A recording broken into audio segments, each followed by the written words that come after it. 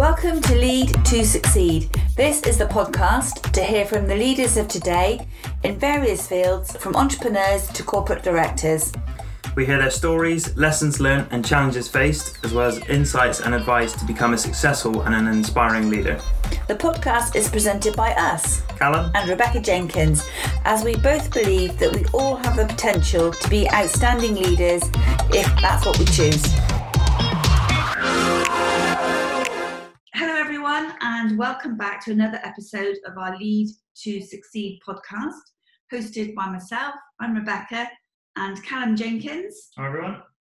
And today we're very excited to have Frank Kelts as our guest. Now, Frank is the co-founder and partner of the 2Y3X program. You might want to just explain a little bit behind that title, Frank, but we're going to kick off with you, maybe giving a bit of an insight into that and a bit about you before we get into the questions. Okay. Well, I'm an American. And although I'm now a dual national, I'm also a British citizen. And I grew up in Brooklyn, New York. My parents were European. They didn't speak English. So I had a colorful background from the very start. And as a child, I wanted to have an international life because I thought the people who would come visit my parents were more interesting than the people from the neighborhood. So I was very interested in doing that. And I wound up actually, and my hobby was learning languages, and I wound up launching magazines, something I never intended on doing, simply partly because I spoke Italian, and there was a tremendous need in Italy for what I knew, and wound up starting there. I've since had a colorful background doing publications and then launching. This 2Y3X is the latest launch, which was it's a company that helps companies to accelerate their growth. And 2Y means 2 years, and 3X is 3 times your revenue. And my partner, Felix Velarde, has been very successful for the last few years doing exactly that. And it's a system that works, and we're now spreading it to more. We hope to do it in several countries and do it in several areas. So not just agencies, but tech companies and things like that we think could benefit from our approach. Well, that sounds really exciting. We hazard a guess that might be Callum did actually, give him the credit, to be honest. He thought that was probably the rationale behind the title and name of the company. So, right. Frank, we know we've shared some stories with you previously, and we're looking forward to hearing those come through and how you've developed your career to where you are now. But let's just start off with that first question. What do you think are the key differences between being a manager and a leader?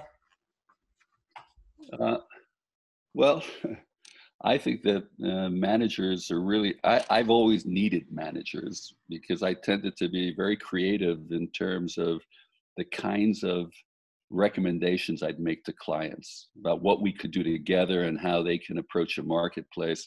It really required other people to manage the execution of the ideas that I had, which the client was very enthralled and enticed by.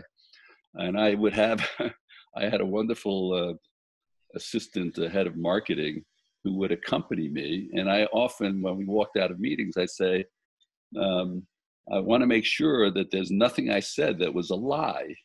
Because for me, it's very important. If I say I can do something, I can do it.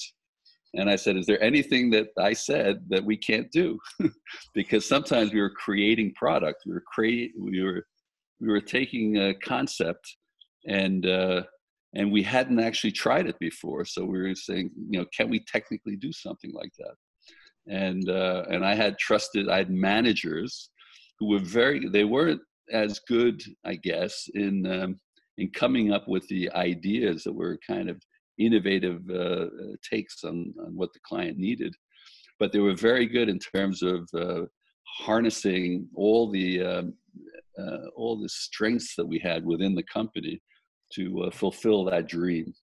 And so there's, and the leader manages the expectations of the client, okay, and manages also that vision, because the vision, yeah, I used to say that it was easier to launch a magazine when it had nothing. If you had you hadn't made a dummy, you hadn't done some of the pre-testing, I would draw pictures.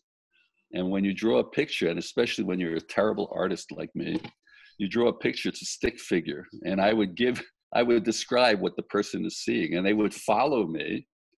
And they were very kind. Everyone was very kind to me. They would follow my horrible looking drawings, and they'd say, yes, and then we could do it like this. And I said, yes. And we were creating a magazine that didn't exist. Okay. And so it could be anything. And when you're a leader, I think very often you're in the situation where you know what's missing. You know that your organization isn't perfect. You know that there's a long way to go before you achieve the vision that you have in your mind, but you need to keep people pumped up and excited by the reality that you can create. And to me, it's been very, very satisfying to walk through that kind of thinking with clients, and also with your own. You have clients internally. The people who work with you and for you are the other form of client, and they have to be really. They're on your side, and they need to believe more than anyone. So it's like that I always worked. So do you sort of view it as almost like a bit of a pipeline then, Frank? Like, the leader is kind of the front end of the business, let's say, with coming up with the creativity and the ideas and inspiring clients and the other customers. And the manager is more like a back end side of it, or actually handling the execution of it and putting those ideas in. Yeah, I think that's pretty close. I think the manager makes sure that the leader doesn't look like a fool for having promised stuff he can't do. Sure. And the best is when the manager is really happy being the manager and has absolutely no desire to be the true leader. I had a guy in New York who's a wonderful operations person, and we launched some things there that were challenging because there was very little money, and there was big expectations. And this guy was just rock solid, and would work the hours it needed for us to actually be able to push through these concepts, and it was fantastic. Sure. But he was not the leader; he was the head of operations. So he was the leader of operations. Yeah. Sure, no, that makes sense. And what I was going to ask you, Frank, is you've had quite a varied career from being an advisor to a partner to a founder, sort of various different roles. Do you think there was a time in your career where you transitioned from a manager to more of a leadership position? I think I was always sticking my neck out, doing things which I never thought they were particularly dangerous. My attitude was, what's the worst that could happen? I'll stick my neck out. Someone might cut my neck off, cut me up. That's a New York term. Sure. But I was never really, I actually thought that the stuff I was doing, if it worked, it would be great. If it didn't work, I tried. And I think that I was a terrible, I was studying finance with General Electric, my first job, and they had the international projects department. I was learning about international finance, which is something that I would never become a finance manager. I would never be the person taking care of the auditing of other people's expenses. And although I did that, and I'm not frightened to do it, but it's not something I can do with joy. And I think that part of, for me, it's always been really important to do stuff that had an element of fun in it. And there was serious opportunity to help a lot of people succeed in whatever they're doing. I always came from the point of view that I was at the service of others. And if I could help them achieve their dreams and their objectives, then we would do well. And I never was like dealing, it wasn't straight transaction. I would help. I didn't expect immediate recompense for all that. It would happen over time, and it did. So what happened with me? I know Callum's got another question, but as a philosophy, Frank, I really resonate with that, because it means that you're seeing it from the other person's perspective and you're going to help them. And I think if you can embody that in a way of working, it will reap benefits in the long term. And as you say, you don't expect these things to happen overnight. Yeah. But it's I think it's the right approach to client acquisition and selling that you. Yeah, well, actually, it's interesting. I'm doing a presentation on Friday this week about structured selling, because when we started these computer magazines, and in the olden days when there were computer magazines, there were in every country there were hundreds of publications, and there was very little differentiation from one to another. The difference, we studied clients. We went to clients and tried to and interviewed quite a few of them to try to understand how did they perceive the salespeople, and how do they perceive the different publications? What were the things that made a difference? And one of the major differences was putting our feet in the shoes of the other, to actually understand what are they going through, and to not do what I see all the time. I see it every time I go into a meeting. People come in and they are unconscious of what are the challenges that the leader on the other side is dealing with. What are the problems that they woke up with? And there's no attempt to engender empathy. There's really all about me. And that's the absolute, I've been there, and I have politely thrown people out of the office because they're not helping me solve my problems. And their only reason for being, frankly, is to help me solve my problems. If they can't do that, they have nothing to sell. And I really don't have the patience any longer to put up with people who are just there to pitch me without really any description and any understanding of what the benefit is for me. And so this is like one of we called it structured selling, and which is not, it doesn't feel structured, it doesn't feel confining, but it is a manner of putting yourself last, actually starting off and showing the client that you've done your homework, you know what their needs are, you've understood how the market works and who their buyers are. And with all of that, finally, you have you talk about what their goals could be. If you've done it right, then you earn the right to say, oh, by the way, let me tell you about us. Okay, it's sort of at the end of this whole effort to show, to prove that you have bona fides. You're someone who's part of their world, and you have earned the right to your opinion and your view. And that's how we've done it, and that's how I do it all the time, because I feel very privileged when someone gives me any time at all. It's given how time pressured everyone is, it's really a privilege, and they deserve at least some of your attention, some of your brain power to talk about how you might help them solve their problem. It's no longer a struggle of fighting between the seller and the buyer. This is a much more collaborative manner of selling. It's a much more co-creative fashion of imagining the sales process.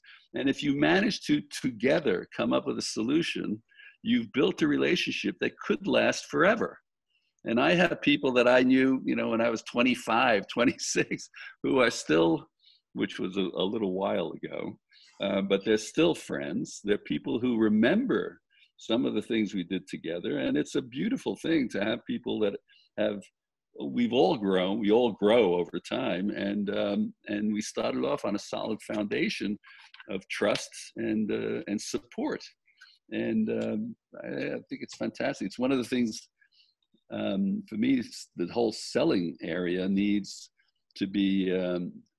I don't know if the word is nobilized, but to me, to sell well is to support your client, and it's a form of art. It's a little bit like jazz, where the practitioners, if they're really good, they start together, they separate and do their own separate solo elements, and then they come back together and they're even stronger. And it's a beautiful process that's true in art and music and poetry, and I think in sales as well. And I like to see that. Yeah, I think that's one of the few times I've heard sales and poetry used in the same sentence.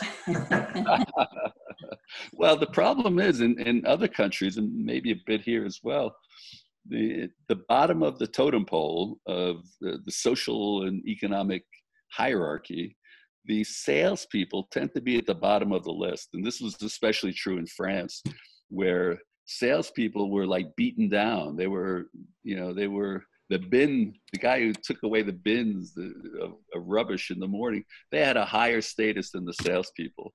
And I changed the salespeople to being consultants. They were there and they knew more about the marketplace than most people because we trained, we learned about it. It was important, and it gave them the self-confidence they needed to be able to do their job and do it properly. So we stood out, I think it's the way to go, and I think it's really important. And sales, let's not forget, sales enables everything. Okay, without selling, there is nothing. There's maybe handouts, there might be loans, but that's a measly way of living. And I'd rather make the money from our own effort and our own understanding of the marketplace. I know Matt will definitely have a lot to say on what you just said there, Frank. But a quick question. You talked about at the start, when you were going to these meetings with your clients and you wanted to make sure that you didn't actually say anything that you couldn't fulfill on. And you talked about just now about kind of coming up with the solution to your clients' problems rather than just selling them on what you can do.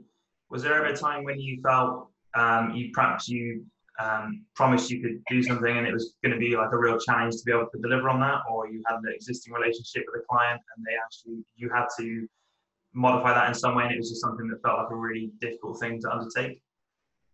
I think that there were times, I was just thinking of a major mistake that was made, where we printed something in I think it was in German. And there's German from Germany and there's German from Switzerland. Right. They're different. Yeah, sure. I didn't quite appreciate how different they were until we printed this cover, and it was in Swiss German, but most of my clients were in Germany, and Swiss German is not German. I mean, it's a different form of German, and the Germans, it took a couple of years before they allowed me to apologize properly, that they accepted my apology. I apologized from the beginning, but it took a couple of years before I was allowed to forget about it. They wouldn't let me forget it, and I did the same thing, by the way, since this is like the confessional. I was in France at one point, and I told the president of a big company called BASF. I told him, I went into the meeting and he said, "How long have you been here?" I said, "Well, we've been here for 6 months," which was an exaggeration. And he says, "Well, we've been here for 24 years, something like that." I says, "You are not going to come here and tell me what to do."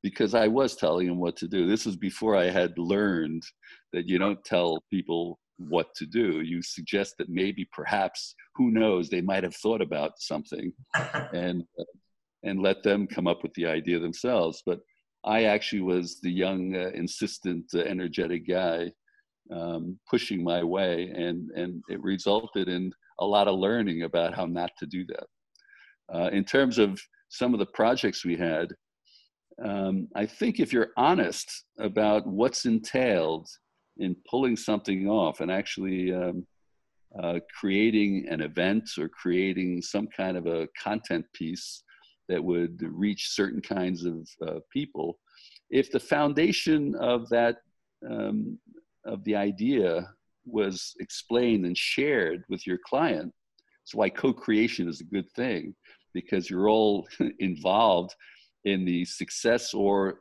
in the less than successful outcomes. The client will accept it. There's a certain amount of experimentation that gives exclusivity, if you will.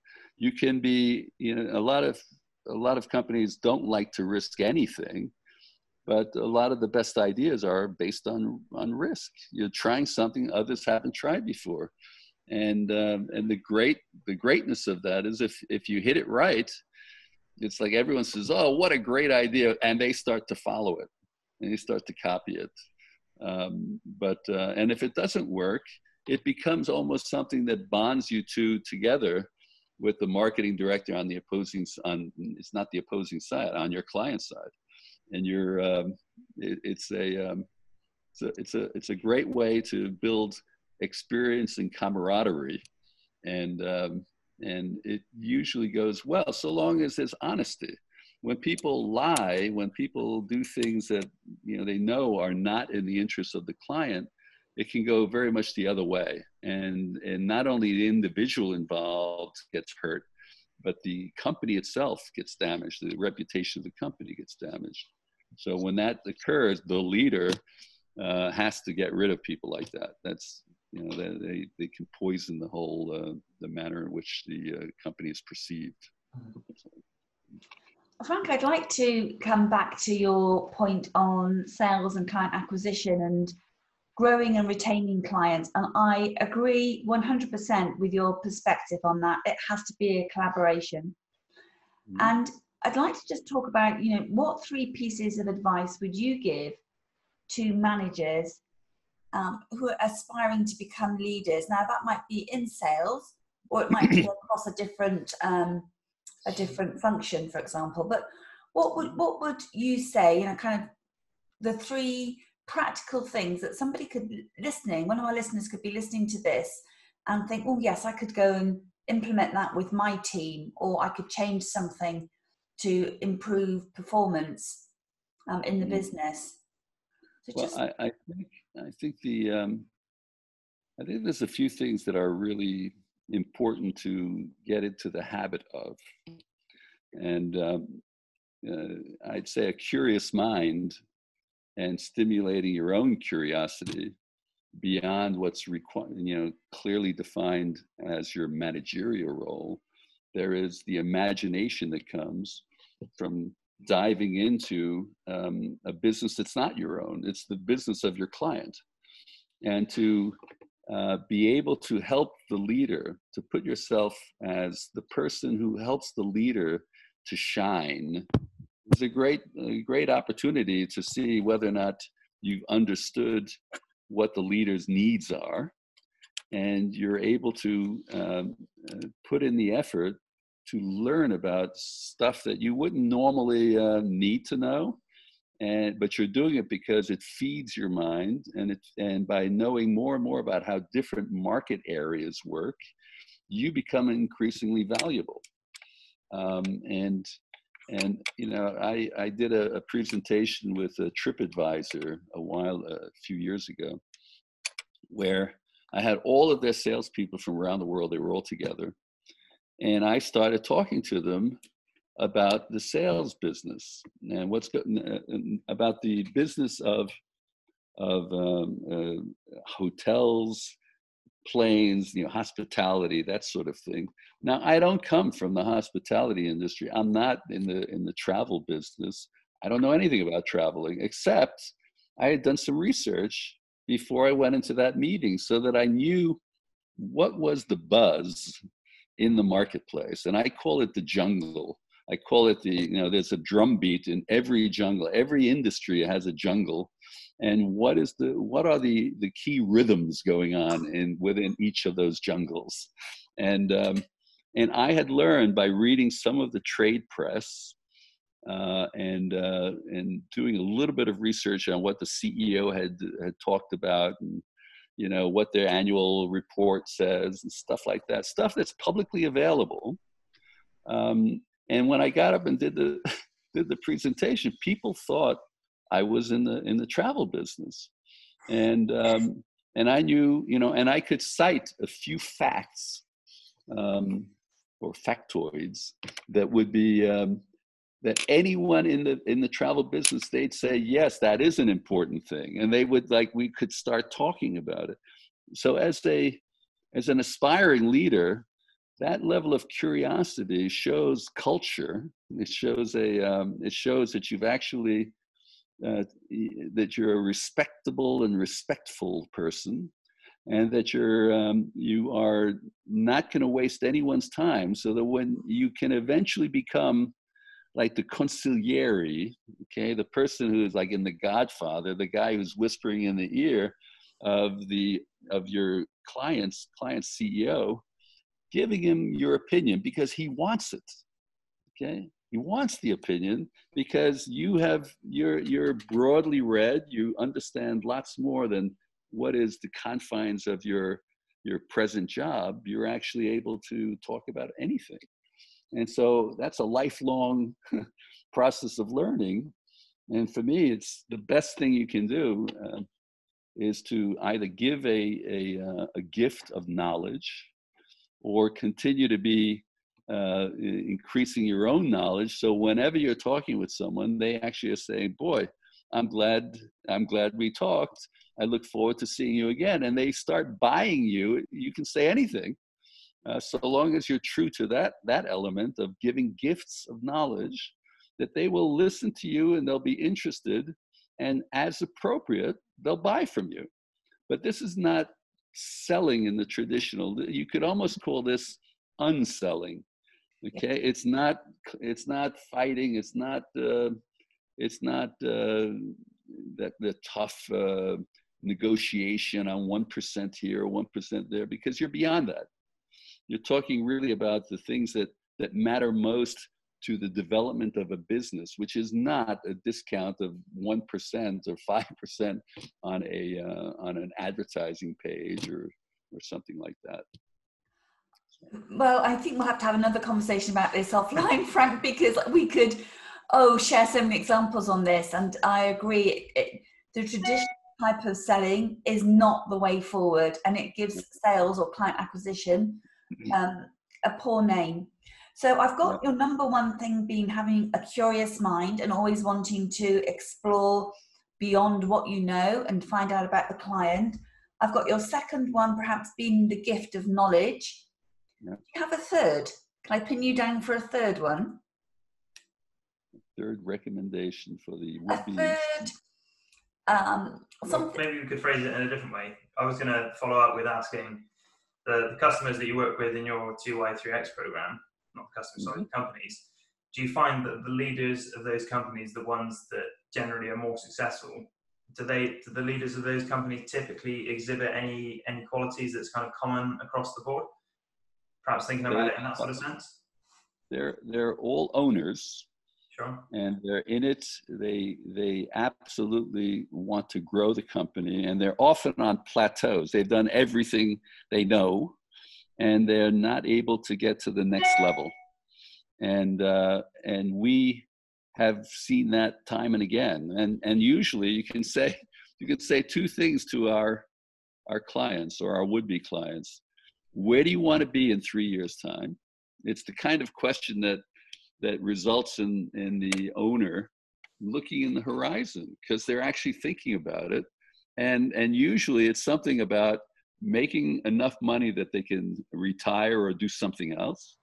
And that they're going to probably take a nice holiday when this exit. They're looking at an exit. And so they're always the owners. They're always looking for the potential for growth. And they need help in getting beyond the plateaus. So which plateau are they at? Are they at the £1 million revenue plateau? Or are they the £3 million revenue plateau? but they all have a limitation where they could find the kind of support that we provide very useful to growing their company and growing beyond where they are. And that's the other thing. This came about when my partner, Felix Velarde, had set up a number of agencies, and he did not have a 2Y3X. It didn't exist. So he had to learn all this stuff on his own, making a lot of mistakes, and you know, it was let's say a mixed outcome all the time. And he had some major successes and not so major successes, but they were all successful in terms of teaching him about how to simplify some of the frameworks that we use. All of the companies that we see can benefit from what Felix learned and transformed into the methodology and approach that we use. And when I think about it, I think about how many times companies just need someone who can be on their side, but also holds them to account.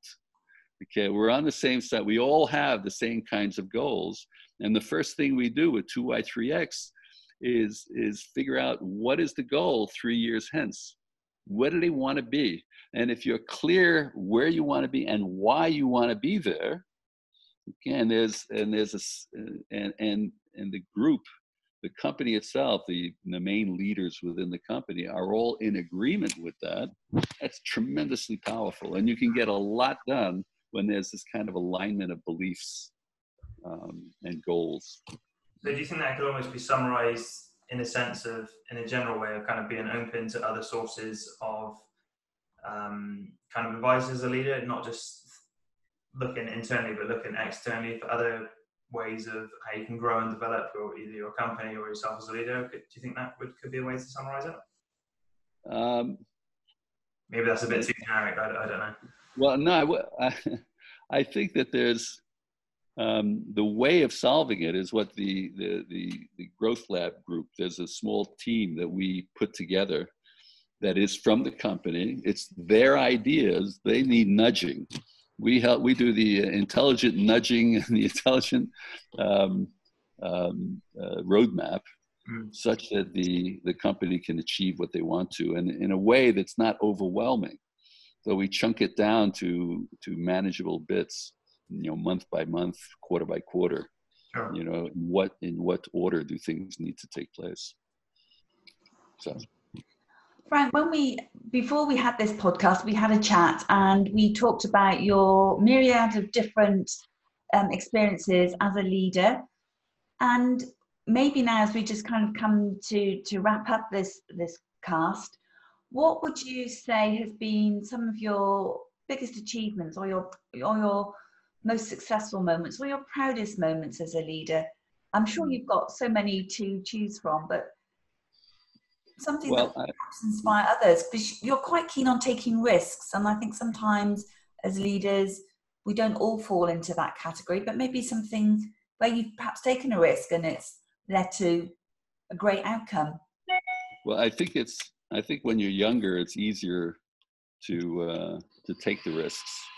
You have less to lose, and you have a lot to gain by taking those risks. I sometimes see companies propose stuff to me where the leader doesn't care. I mean, it's clearly their risk is that their business goes out of business and they just pick up and go to another company and do the same thing. The risk for the person like me who might have an organization is much, in a way, dangerous, because other people's livelihood is at stake if you stick your neck out a little bit too far. The question of what would I be most proud of is an idea that came about to me when I was in Acapulco on the beach, and I noticed all these parents with their children and all Spanish, of course, and it occurred to me, I wondered whether or not there were magazines for mothers and mothers to be in the United States in Spanish. And I got back to New York and I went to all the Spanish speaking neighborhoods, and I went to the news agents And there wasn't a single publication in Spanish for mothers and mothers-to-be. And I said, wow, that's amazing. And I came up with with 3 magazines, one for women who were pregnant, one for women who just had a baby, and one for young kids, for parents with young kids, like Parents Magazine. Each one of them had their own distribution channel, which didn't exist. It was a channel that I created because there were 10 states that had about 80-90% of all the Hispanic people in America at the time. They were basically concentrated in a small number of states. I could get the addresses and phone numbers of all of the pediatricians, of all of the people all the hospitals that were in Hispanic areas, all the pediatricians, the obstetrician gynecologists.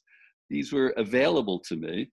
And we created a publication, free publications that were supported by advertising. And the magazines were distributed through the doctor's offices or through the hospitals.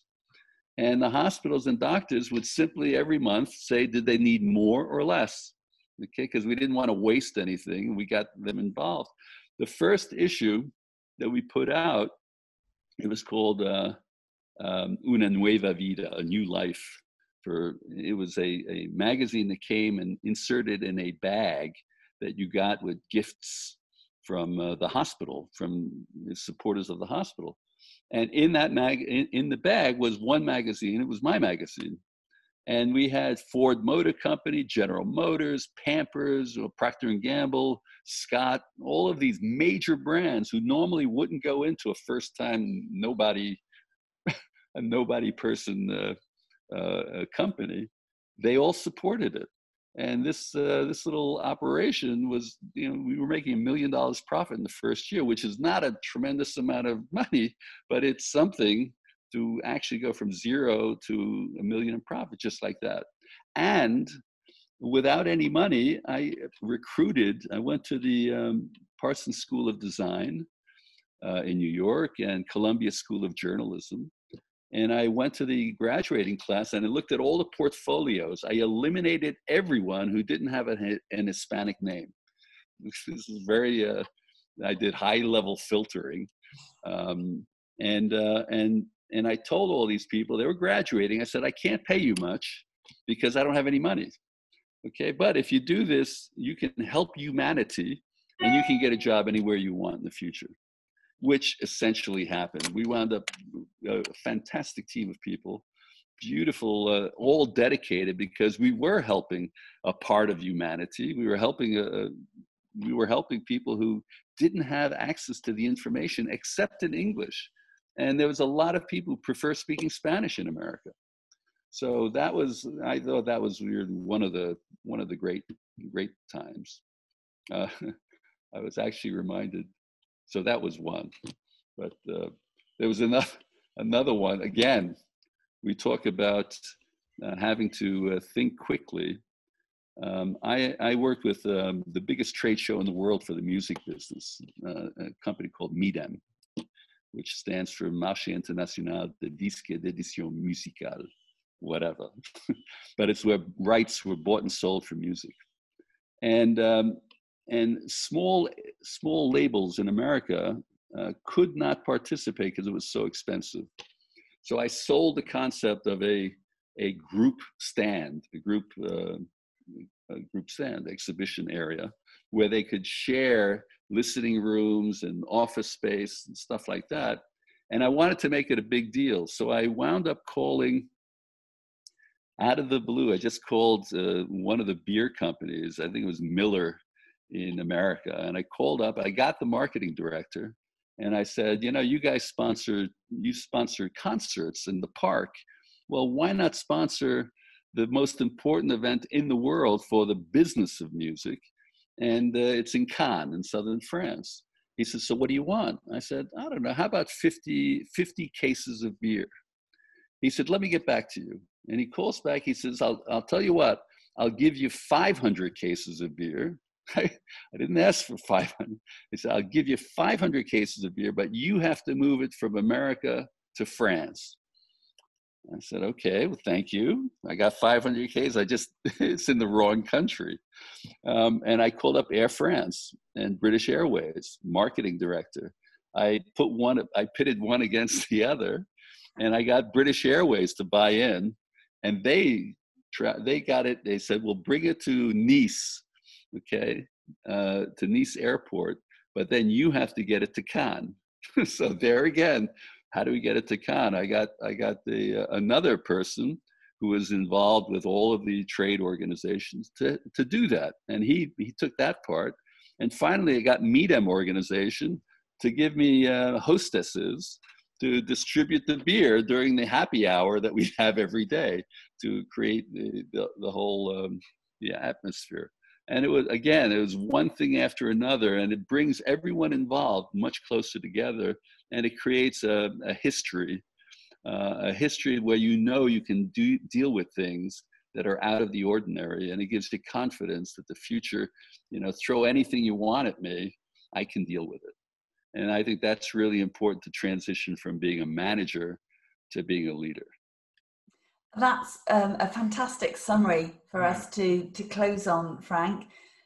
For me, it demonstrates your real commitment to creativity and having ideas. That's one thing, isn't it? It's following them through, and that's what you're really demonstrating here. Take your ideas forward. They don't all have to work, but as you say, some will stick and become your proudest moments. Yep. So Thank you very much for sharing that with us. We've really enjoyed it. Yeah, no, thank you very much for your time, Frank. I really appreciate it. I think, as similar to what you said, Mum, I really like the idea of seeing a problem, doing a bit of research on it, seeing that there's not actually a solution for it, and then kind of being nimble enough to actually make that happen, and then also being quite clever in the way that you implement that and getting it to your customers. I really quite like that. I thought that was a really innovative approach to doing it.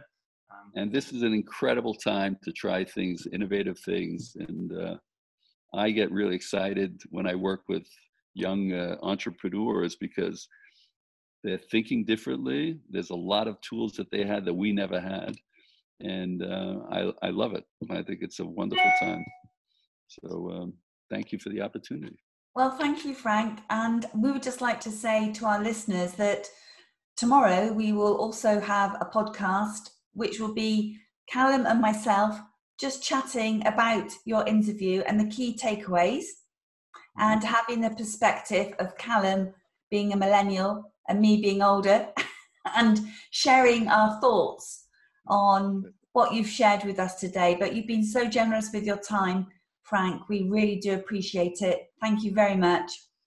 And people can get in touch with you if they would like to find out a little bit more about your program. What would be the best way to do that? Frank at 2y3x.com. There we go. Thank you, Frank. On that note, thank you very much indeed. Thanks a lot. Thank you. Bye-bye.